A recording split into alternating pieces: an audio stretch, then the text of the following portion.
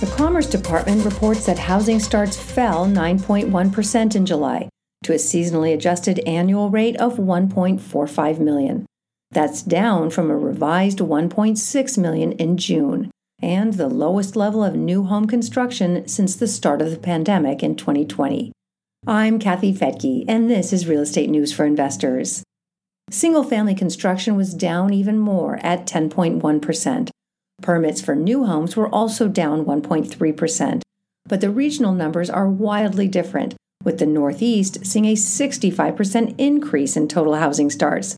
The other three regions account for the big drop. Builders say more home buyers are canceling contracts because of high prices for homes, mortgages, and the cost of living in general. 1 in 5 says they've reduced their home prices in the past month to limit contract cancellations. The Commerce Department says the average cost to build a home has gone up almost 38% since January of 2020. That, along with rising mortgage rates and supply chain issues that cost both time and money, are discouraging many home buyers. The National Association of Home Builders chairman Jerry Conter describes the current market as a housing recession. But chief economist for the National Association of Realtors, Lawrence Yun, says there's a silver lining. With inflation showing signs of a peak and mortgage rates potentially stabilizing around 5%, he expects renewed buyer activity, especially given the demand for housing and the shortage of homes. Yun says home builders are naturally very cautious about rising unsold inventory during the construction phase, but those completed homes are finding buyers within 3 months.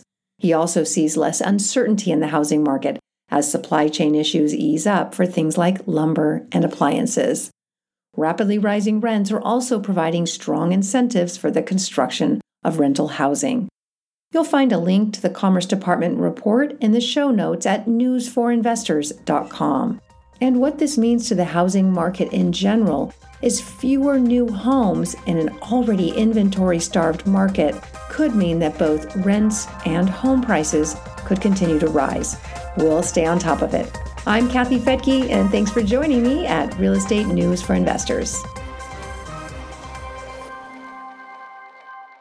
The views and opinions expressed in this podcast are provided for informational purposes only and should not be construed as an offer to buy or sell any securities or to make or consider any investment or course of action. For more information, go to newsforinvestors.com.